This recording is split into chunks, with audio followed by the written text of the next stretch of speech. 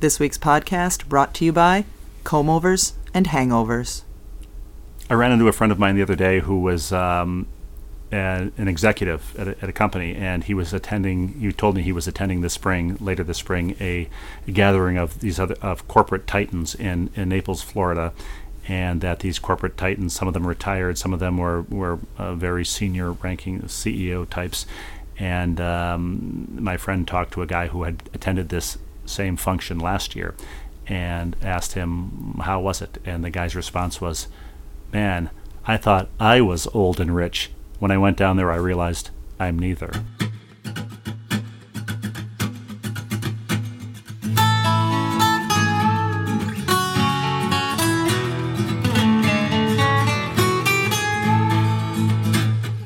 Saying says no pain, no gain, and we found that to be fact. The road might twist and turn a bit, but we all arrive intact. Mr. Mom and Mrs. Dad having each other's back. Day by day just to keep it sane. Who's the ball and who's the chain? It's hard to tell right here on Happiness Lane. This is a very special day, a very exciting day. It only happens once every 3 or 4 years. You have an appointment today to get a new minivan. I have an appointment to get a new minivan because my lease has matured. I was thinking about how that's such a weird phrase to say, your lease has matured. Who says that? I've never heard that. They say that, yeah. And once your lease matures, then you go and you get a new lease on a different car. Who says that? I've heard it before. From where? I don't know, but I think it's a common phrase that people use. I certainly wouldn't. Did the guy at the car dealership use that on you? I think so. But anyway, my lease has matured, and that necessitated the cleaning of the current car. And as I was going through the glove box, I was thinking that the glove box is one of the places where things go to die.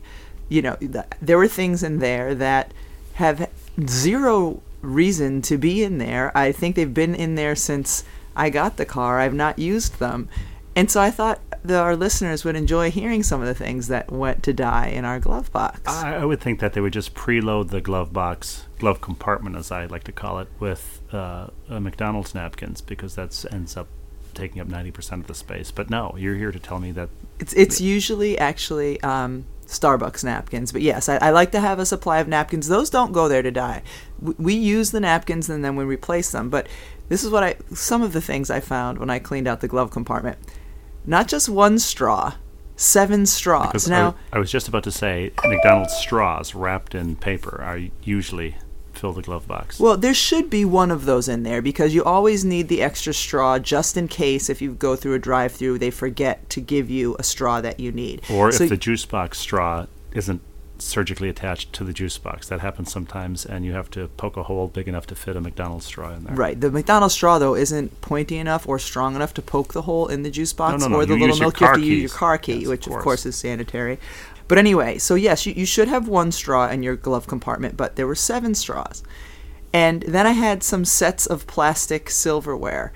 And I don't think you even need one set of that. You don't really need a knife or a fork or a spoon because if you're eating something in the car, it should be a hand food, like a Sloppy Joe or what did a viewer call it long ago? And yet, not long ago, I was driving our eldest daughter somewhere, and she was riding the shotgun seat, and she was eating rice with a fork. And believe me, that rice is all over the car. Oh, yeah, that's not coming out. So anyway, I had four sets of plastic ware in the glove box.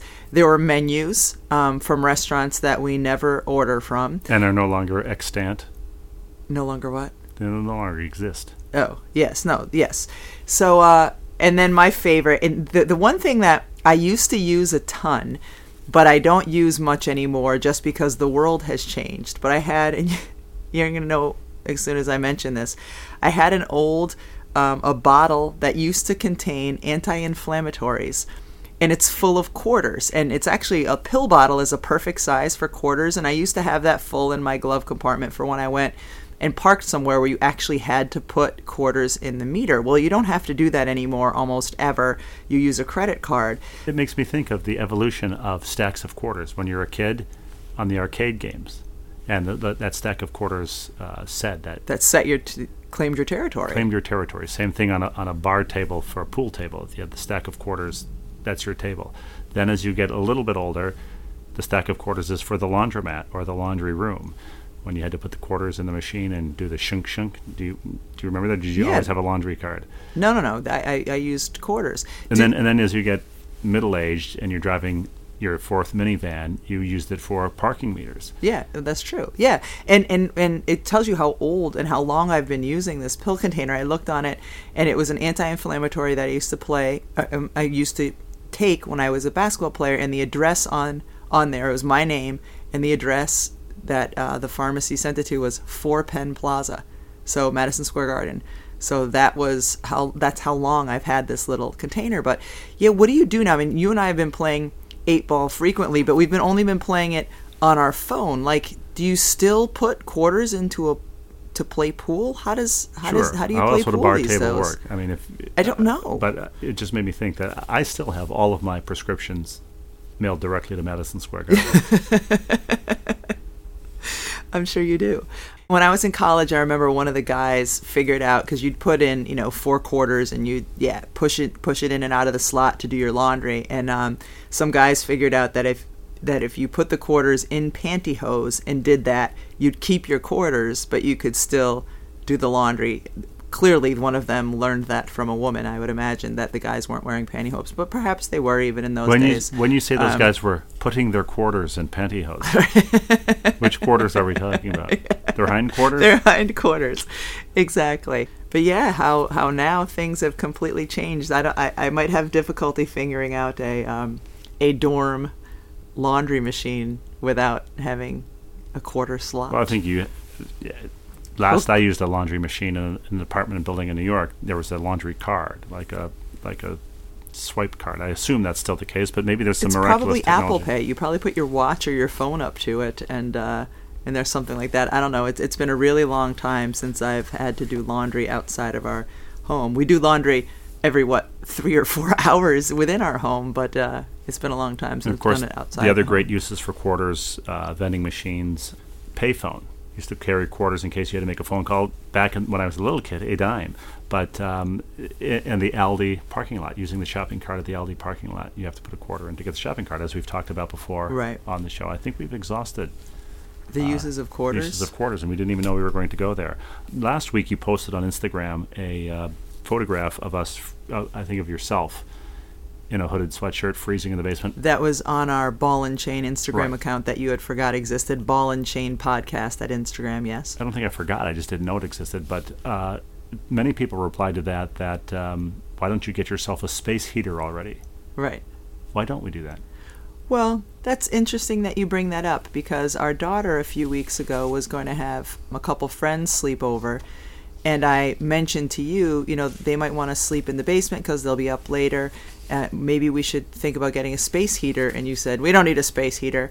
I said that? Yeah. These are the kind of things that you don't even remember that you've kind of... I've always said, I've said that about everything. You wanted to get a swimming pool. And I said, we don't need a pool. I didn't grow up with a pool. You didn't grow up with a pool. Why do we need a pool? And we ended up getting a swimming pool, and it was one of the best things we ever... pretty much every day for 3 months of the year. Our kids are... So why do you listen to anything I say? I generally don't, but I just want to bring this back to you because you bring this up as if it's some, revelation, and what a great idea. So what I should do is just open up a Twitter handle that you're unaware of, and then send suggestions there. And you'll think a stranger has suggested a space heater or whoever knows what else, and then maybe you'll consider some of the things I suggest, and not immediately, as soon as the words come out of my mouth, no, we don't need that. Space heater sounds to me like a cigarette that astronauts would smoke. And I'm going to fire up a space heater. Doesn't it? It does. And remember when basketball players, big players, post players, not unlike yourself, would be called space eaters? They need a space eater, somebody who will eat up that space? Yes. Do they use that term anymore? Yes. They do? Sometimes, yeah. But not space heaters. Well, I'm sure in a different context they would use the phrase space heater, but not in a basketball game. What's the difference between a space heater and a heater? A space heater just heats that space. And a heater heats what? A heater heats multiple spaces. Infinite galaxy. I mean, the infinite universe. What? everything is space. It's heating a space. I know, but I think it's to make sure you're aware that it's only going to heat a smaller area. A heater makes you think, all right, this is going to heat whatever area I need. The space heater is only going to heat that small space. Well, speaking of space, did I mention this last week? I don't think I did. We were driving around, and our youngest said to me, Dad, we're just floating in space. Earth is just floating in space. Did I tell you this? No, you didn't. Yeah, she said, it's weird. We're just floating in space. And I said, yeah, that's right. Earth is in space. And isn't that cool? I mean, isn't that fascinating? And she said, no. I said, well, what would you prefer? And she replied, not floating in space. Well, she was genuinely unsettled by that. Of course, she's 8. I just remember as a kid, just all of a sudden, a thought would pop into your brain, and it would make you uncomfortable. It's kind of that first early glimpse into, oh my gosh, nothing is safe or secure. We're floating in space. Well, ladies and gentlemen, we are floating in space. A great early 90s. For our third straight Tuesday, we're not in basement in an empty house because last week it was kids' February vacation. The previous week there was a snow day, and today that aforementioned 8-year-old is homesick and just laying on the couch, and you almost forget she's there, and then you hear this little voice, "Can I have something to eat?" And you realize, oh, there's a sick little person here, and she hasn't eaten yet today. So we do need to check on her in a little bit. Well, she shamed me on Sunday because you were working all day. I mean, you left at 9 a.m. You were getting home at 9 p.m. or something, and she had slept over with 2 of her siblings at their cousin's house the night before, and her uncle made her and the other kids chocolate chip pancakes for breakfast. But when we were going to the final youth basketball game of the day, which was actually at 7 p.m., and we were leaving at 5:30 for reasons that I won't bore you with, she said to me, I had to wake her up to put her in the car at 5:30, and I gave her a stack of toasted crackers for the car ride. She said, not as a complaint either, she said, today my breakfast was chocolate chip pancakes, my lunch was fries, and my dinner is crackers. Yeah, I got home from work that night. As you said, I was at work all day. We had a triple header. I got home, and she told me the same thing. She said, Mom, today I ate chocolate chip pancakes that Uncle Ron made me, and then I had fries and crackers. And I just looked at her. But not together. That would be sad. That meant all day. And then her older sister, the 12-year-old, said, we never eat dinner on Sundays. And I can't tell you what that did to me physically. My heart I can't tell you what it did to them physically. My heart sunk. My stomach just got into a knot, and I just said, what can I make you? It wasn't for a lack of effort on my part. It's because we were out driving 3.5 hours. I get it. Different places. And when I went to the Burger King drive-thru and asked what everybody wanted, our youngest said she only wanted fries. I understand that there's a story that goes with all of it. Not even chicken fries, just regular fries. It made my heart hurt. Well, this will make your heart feel better. This will make your heart feel better. When we were having those fries, we had the discussion in the Burger King drive-thru line about there's always that one fry that looks like a kind of crusty toenail. Do you know what I'm talking about? Oh, that makes me feel better. Sharp on both. It's kind of sharp all along the edges and at both ends, and pointy and sort of a little brown, brown and fungal looking. And as soon as I got my fries, I pulled out the toenail fry and asked if anybody wanted it. So that was a lovely moment. Well, I'm glad you had that moment. I had the moment standing in the kitchen while my heart just hurt. So yesterday I went to one of the orchards that's nearby and I stocked up. I came home with chicken pot pie, quiche, chicken noodle soup, shepherd's pie. I came home with everything that they sold that was homemade by them. And pie-based. And, well, that's kind of what it has to be in order to be frozen, but it's in our freezer now, and so all it's going to take is some thawing by you. Just take it, or I'll take it out in the morning on the days when I work. All it's going to take is you putting it in the oven, and I'm hoping, leaving the degree of difficulty that low, that maybe I will never hear our now sick 8-year-old tell me what her horrible sustenance Well, was that day. don't say now sick as if there's a causal connection between the two. Well, there could be. There isn't. But this all came about because she said in the car the other day, we're floating in space. Ladies and gentlemen, we're floating in space.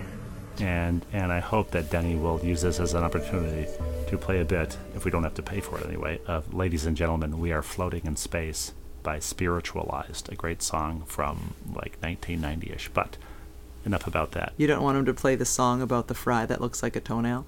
There should be a song like that. Flight of the Conchords might have one. Right. Before we move on, and we're talking about the comment that our youngest made, she said to me the other day, and I thought it was pretty sharp observation. She said, we were in the car again, so she wasn't watching TV, but she said, Dad, why in TVs and movies, when somebody screams or talks really loud, birds fly out of trees? But she's right. She recognizes that lame TV movie trope, and so I explained, sometimes if there's a gunshot or something, a flock of birds, startled, will fly together out of a tree, and they're making a point, that this sound is so loud and exaggerated that it's startling birds in trees. You didn't say to our daughter, do you notice that there's no birds in the trees around our house? Or maybe she's noticed that too. Well, perhaps. I love when you press pause, by the way, and look at me and say, what does that mean? That meant our house is so loud that it scares the birds away. That's what that meant. People can hear this. No, I know. Okay. Good. I hope Denny leaves that in. The kids slept over on Saturday night because we were at a charity auction for one of the kids' schools, and one of the auction items caught our attention, the silent auction, and yet we didn't bid on it. Bizarrely, we should have. Well, it caught our attention because we were wondering who in their right mind would bid on it. Well, who in their right mind wouldn't bid on it? And I won't say the name of the establishment, but I will be visiting it soon. Basically, it was an intravenous bar. Care to explain, Beck? Well, it has nothing to do with the planet Venus. Why don't you? No, or the Spinal Tap album Intravenous de Milo. Can you're the one who has all the information somewhere on your person, so I think it's better for you to explain. Well, it's basically, as it was explained to me, you go there. It's sort of a it's like a spa. Hipster hotel-looking kind of lobby place. And licensed, registered nurses, I'm told, hook up an IV to you and pump you full with, there were various menu items. So as it was explained to me, if you have a hangover, they'll put something in there. If you're feeling a little, need some energy, they'll put. Does it sound legal? Does it sound medically advisable? Does it sound anything other than horrible? Well, I thought if I were hungover, which was the example given to me, I'd have them just inject a blended sausage McMuffin directly into my veins. It was. I mean, this place exists presumably because there's a market for it. But yeah, you pay, you go, you get an IV, and you choose. Vitamin infusions. Yeah, what vitamin infusions you want sent into you intravenously. It sounds horrible to me. FAQ, is it safe? Yes, it is safe. Well, what if you, if you're dehydrated? Well, what if you're not dehydrated? So you're just sending an excess, so you're just going to, urinate a lot that day? That sounds like a lot of fun. If you're hungover and you're dehydrated, well, just drink some water. Well, I mean, there's nothing about this that was appealing at all. That example is particularly absurd because if you have a crippling hangover, you're going to go to a place to be hooked up to an IV, right? Rather than just continuing to lie there on the couch watching TV. What were some of the vitamin? TV, not IV. Yeah, that's vitamin infusion. You need vitamin C. Okay, I'll drink some orange juice. You need vitamin D. I'll go outside and stand in the sun for a little while. Like the notion that you can get everything that you need to make you feel better. But the one woman was talking about it, and I don't think she's experienced it before. She might have had a friend who did, and said her skin was glowing, and her face and looked so her good, eyes. And what's that? And so were her eyes. Yeah, right. Like there's zero part of me that thought this had any appeal whatsoever. Well, I won't say the name of this particular establishment. I'm sure they're all over. It strikes me as like intravenous froyo places where you can go choose. I want these two things mixed together, but it should be called "You Go First." Right. Right. And it's like, I think it's a between $100 and $200 for a treatment, and then you a la carte add whatever vitamin infusions And if you want. like Heath bar topping, or want to put M&Ms or gummy worms on top, you can do that. Now, the only part of it that sounded appealing to me was the notion that you're there without your kids asking you for something. But even the picture of the IV bar, with the way the chairs were set up in a room, it looked very much like how my mom would describe the facilities when she would go get chemotherapy. You're hooked up to an IV, you're sitting in a chair, you're sort of relaxing while this is happening. I don't know. I was blown away by this whole thing. Or possibly like a methadone clinic where you're in there to get off junk. Yeah, I have no idea.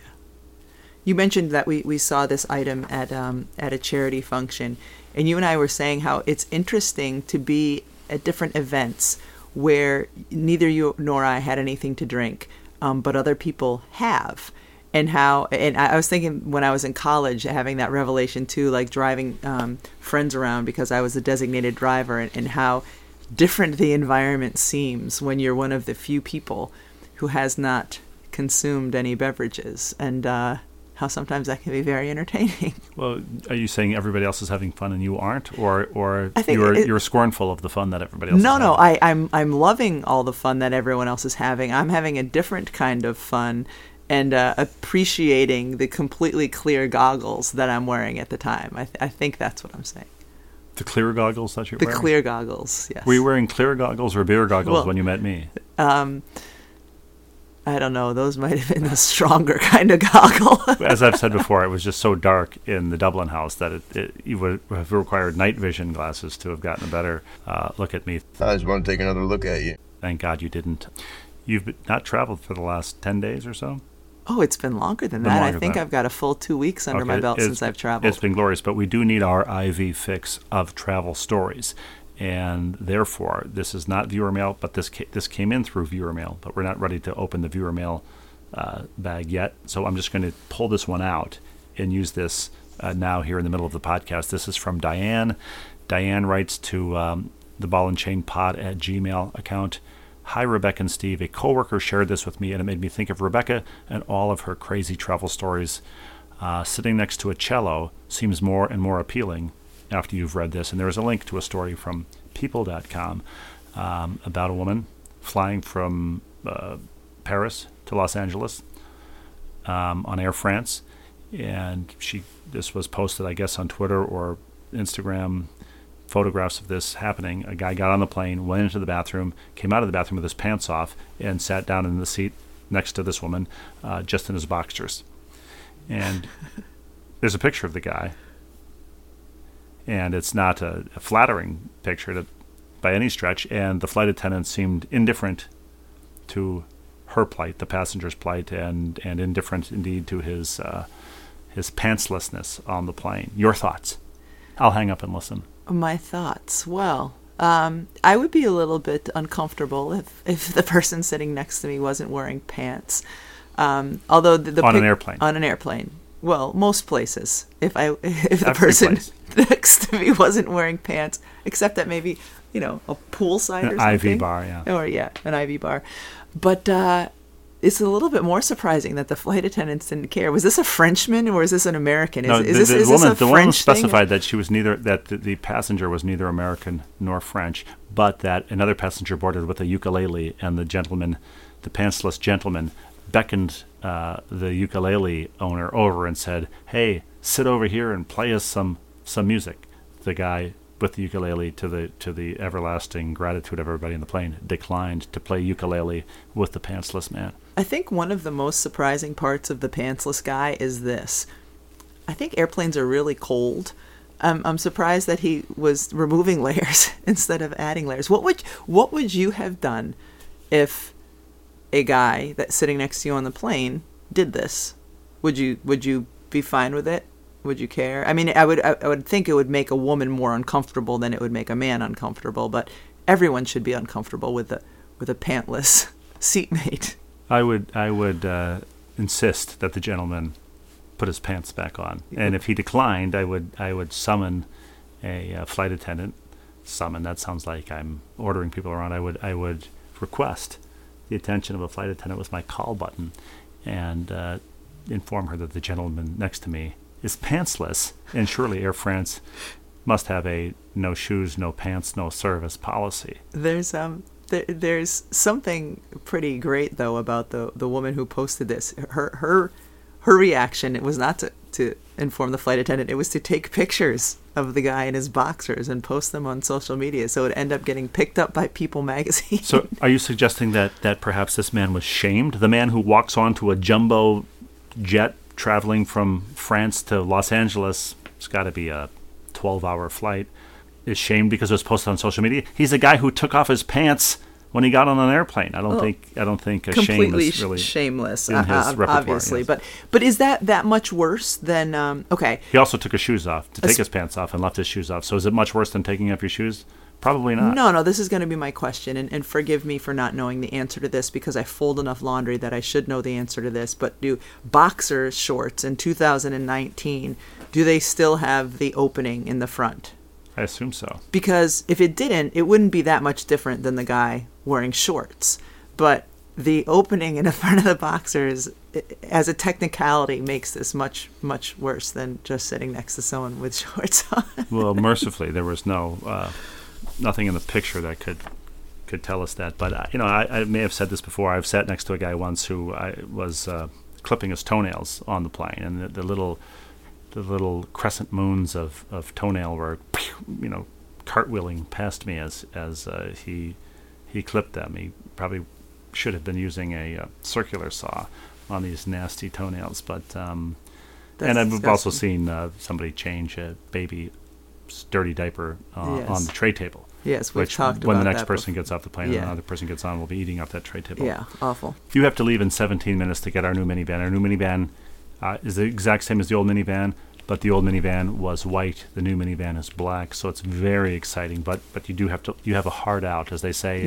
The big difference between the old minivan and the new minivan is the new minivan, at least not yet, does not have any of the fries that look like toenails under one of the carpets. Well, we just cleaned plenty of those out of the old minivan. So let's quickly open the creaking doors of Denny's Curiosity Shop. When this boy meets world. Denny Gallagher, Denny with one N, shop with two P's and an E. Hi guys, in honor of former St. Mary's guard Marshala Ali, I'm saying his first name wrong and I apologize. He's a 2-time, I believe, Oscar winner now, winning another Oscar. What qualities that make a good actor also make for a successful basketball player? Rebecca, your thoughts? I don't think there's a lot of crossover. I mean, You don't think he had a crossover? No. I don't think for most Oscar winners there's a crossover to athletes. I was thinking this the other night as I was watching the acceptance speeches, how different, actors and people in the arts tend to be in that sort of situation from athletes. Like and I know an ESPY is nothing like an Oscar, I acknowledge that, but when athletes get their awards versus when actors or anyone in Hollywood gets their awards, the way they respond to that tends to be very, very different. Well, I would argue that there's no difference whatsoever between the Oscars and the ESPYs. So, I mean, they're the same. They're giving somebody a bauble for usually arbitrary reasons. There's fewer tiers at the ESPYs. Well, I'm saying the acceptance speeches are very different, of course. That's what I'm talking about. I'm saying the acceptance speech and how the athlete responds to their award is very different. But what you're getting at, dancing around, the ego of the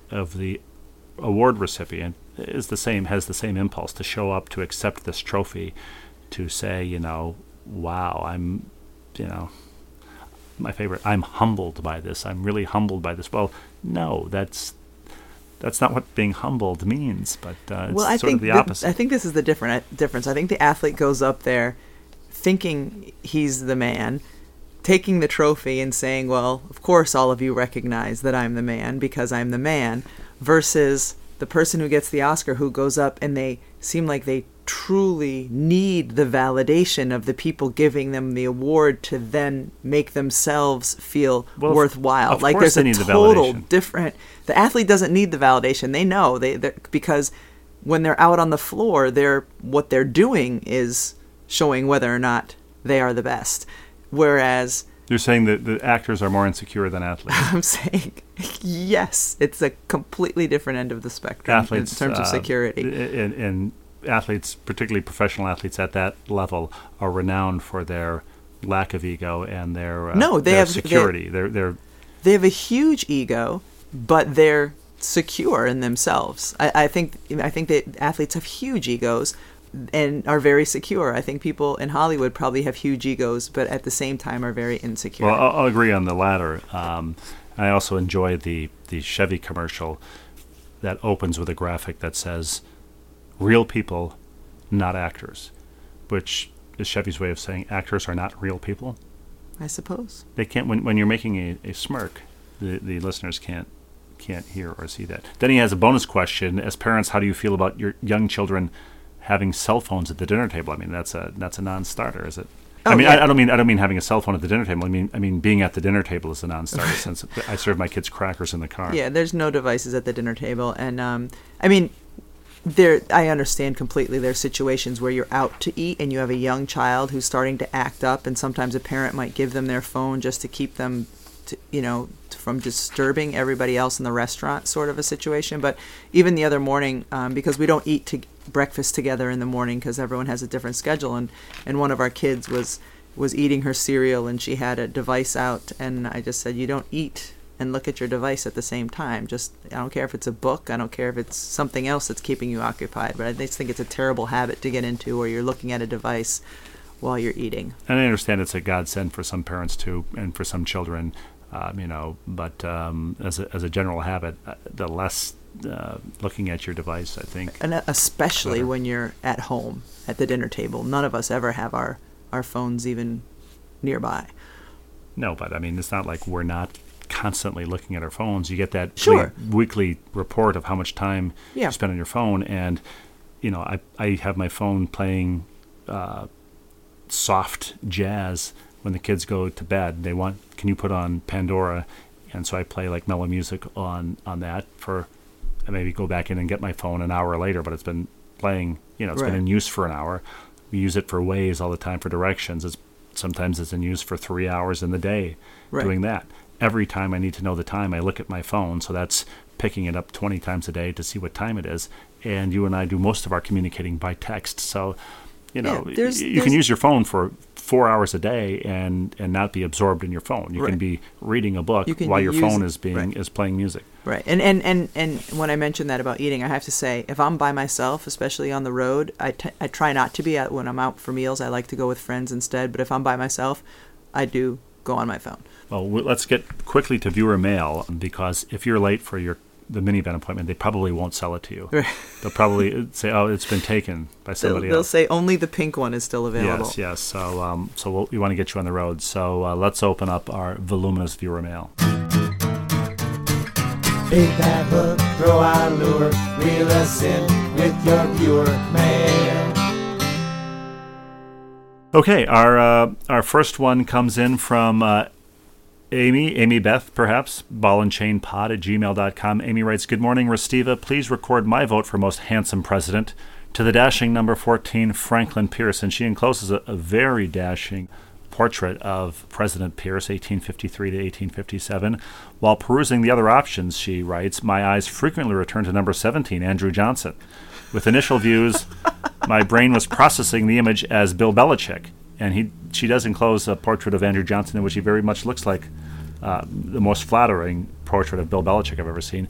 But later I see Tommy Lee Jones, which is apparently a common idea on the internet. So on the internet, there are people thirsting after presidents of the 19th century.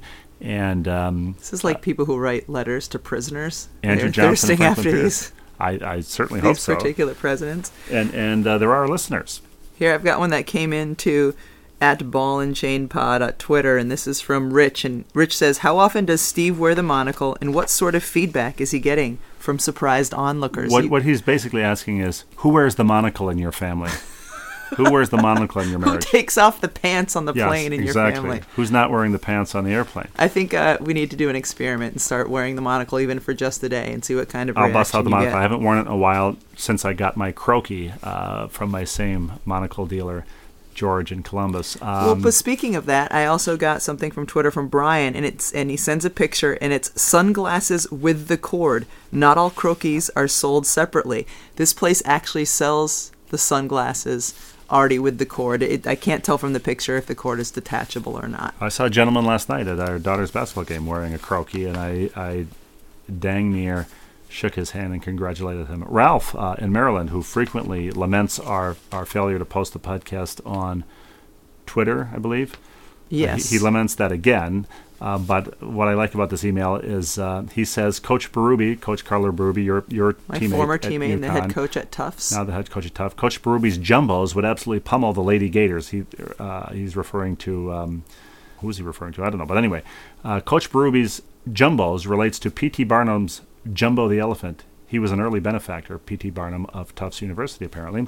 I graduated from there when Rebecca was about 8 months old. So that's the origin of the Tufts Jumbos, P.T. Barnum's Jumbo the Elephant. Thank you. I did not know that. Michael in New Jersey writes, greetings from Michael in New Jersey, oddly enough. Regarding couples who share the same interest, you and I, of course, have no mutual interests, and that's the key to our marriage, I think.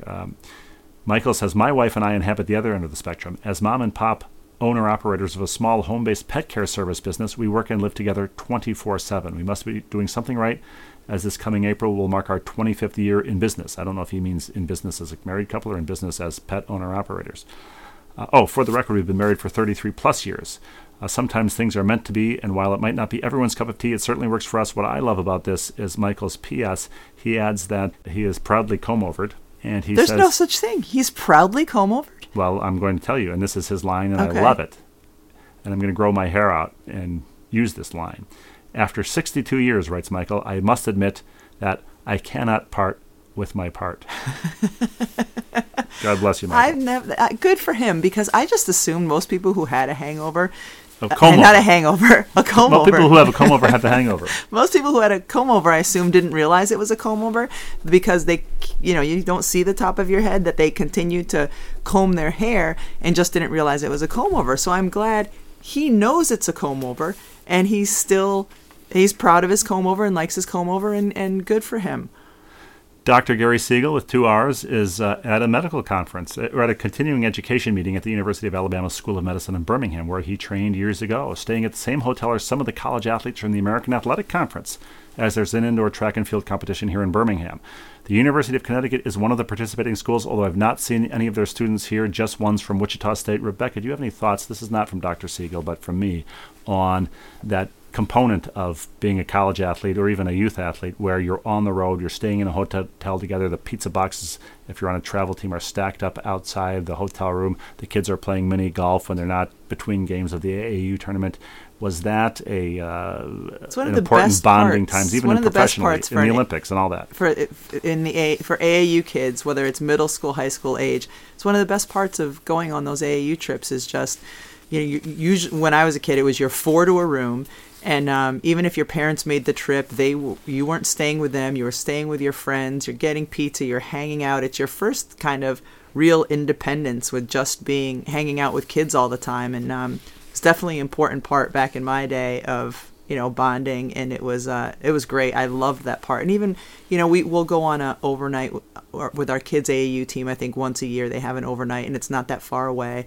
But their favorite part is hanging out with their friends and swimming in the hotel pool, and it's glorious for a young kid playing AAU basketball to have that experience. By the way, Dr. Siegel was evidently composing this email on his phone during the lectures at the medical conference, because he writes, all the best during a boring lecture, during which I am, gasp, multitasking. So, well, how about this? My good friend Sarah, who listens to the podcast. Thank you for listening, Sarah.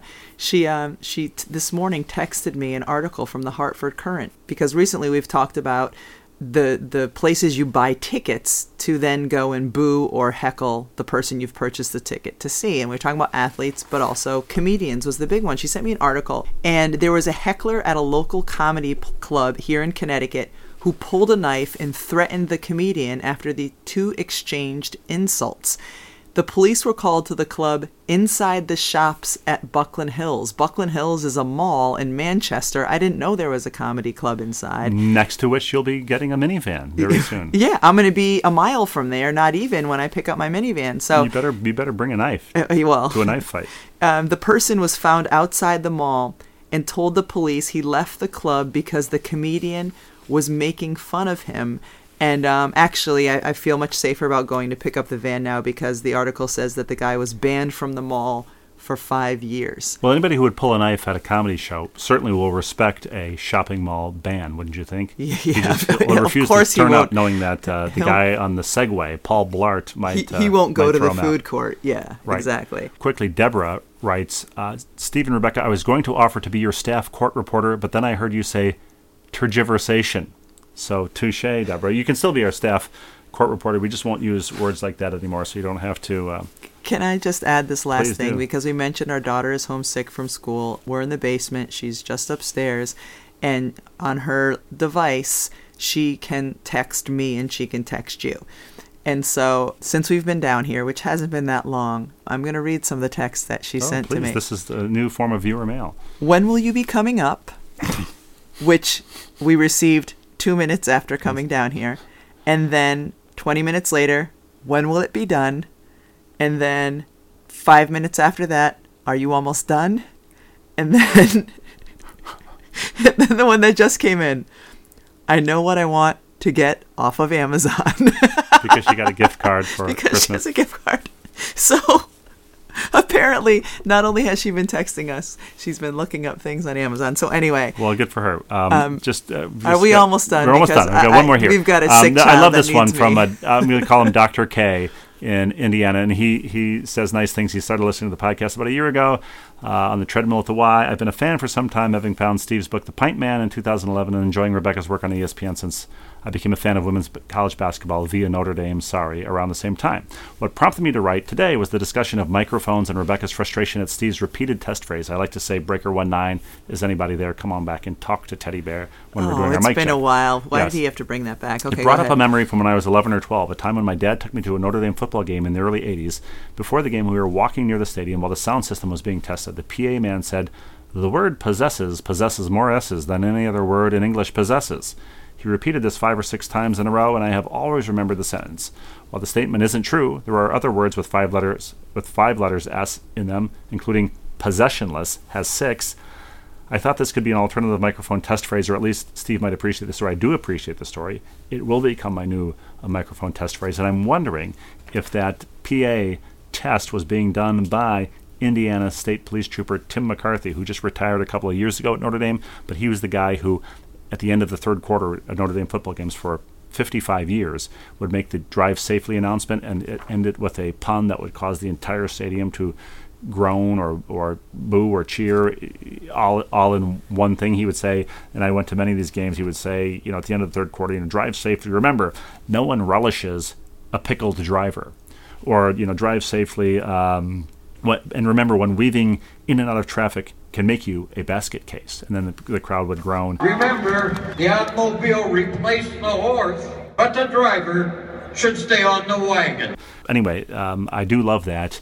The word possesses more S's than any other word in English possesses. And perhaps, not coincidentally, our good correspondent, is a professor of English in my father's hometown, Fort Wayne, Indiana. And his email tagline is from Samuel Beckett. Where do you go from here on? Thank you, Dr. K. All right, now it's time for me to possess a minivan and to give my little girl upstairs a hug. So Before you do that, Rochelle writes in, "Hey there, just wanted to drop a line to let you know I just discovered the podcast and I love listening to it. Quite entertaining. Thanks so much for accompanying me throughout my workday." Thank you, Rochelle. I hope I'm pronouncing your name correctly, Ryshel. We are thankful to have you aboard. Rebecca, you've got to leave. I need to leave, and when I leave, just remember, our 8-year-old is here. And Tom, Dick, and Harry need to Play us out.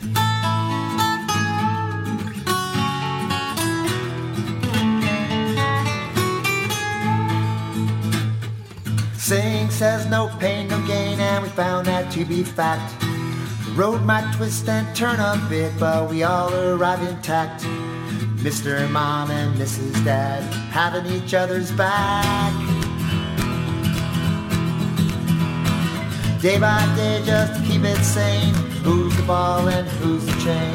It's hard to tell right here on Happiness Lane. 6 of us and the family pet live in this cuckoo nest. Daily grind puts sanity to a daily test. Androgynous, ambiguous, what we give for a little rest. Day by day just to keep it sane. Who's the ball and who's the chain? It's hard to tell right here on Happiness Lane. It's hard to tell right here on Happiness Lane. It's hard to tell right here on Happiness Lane.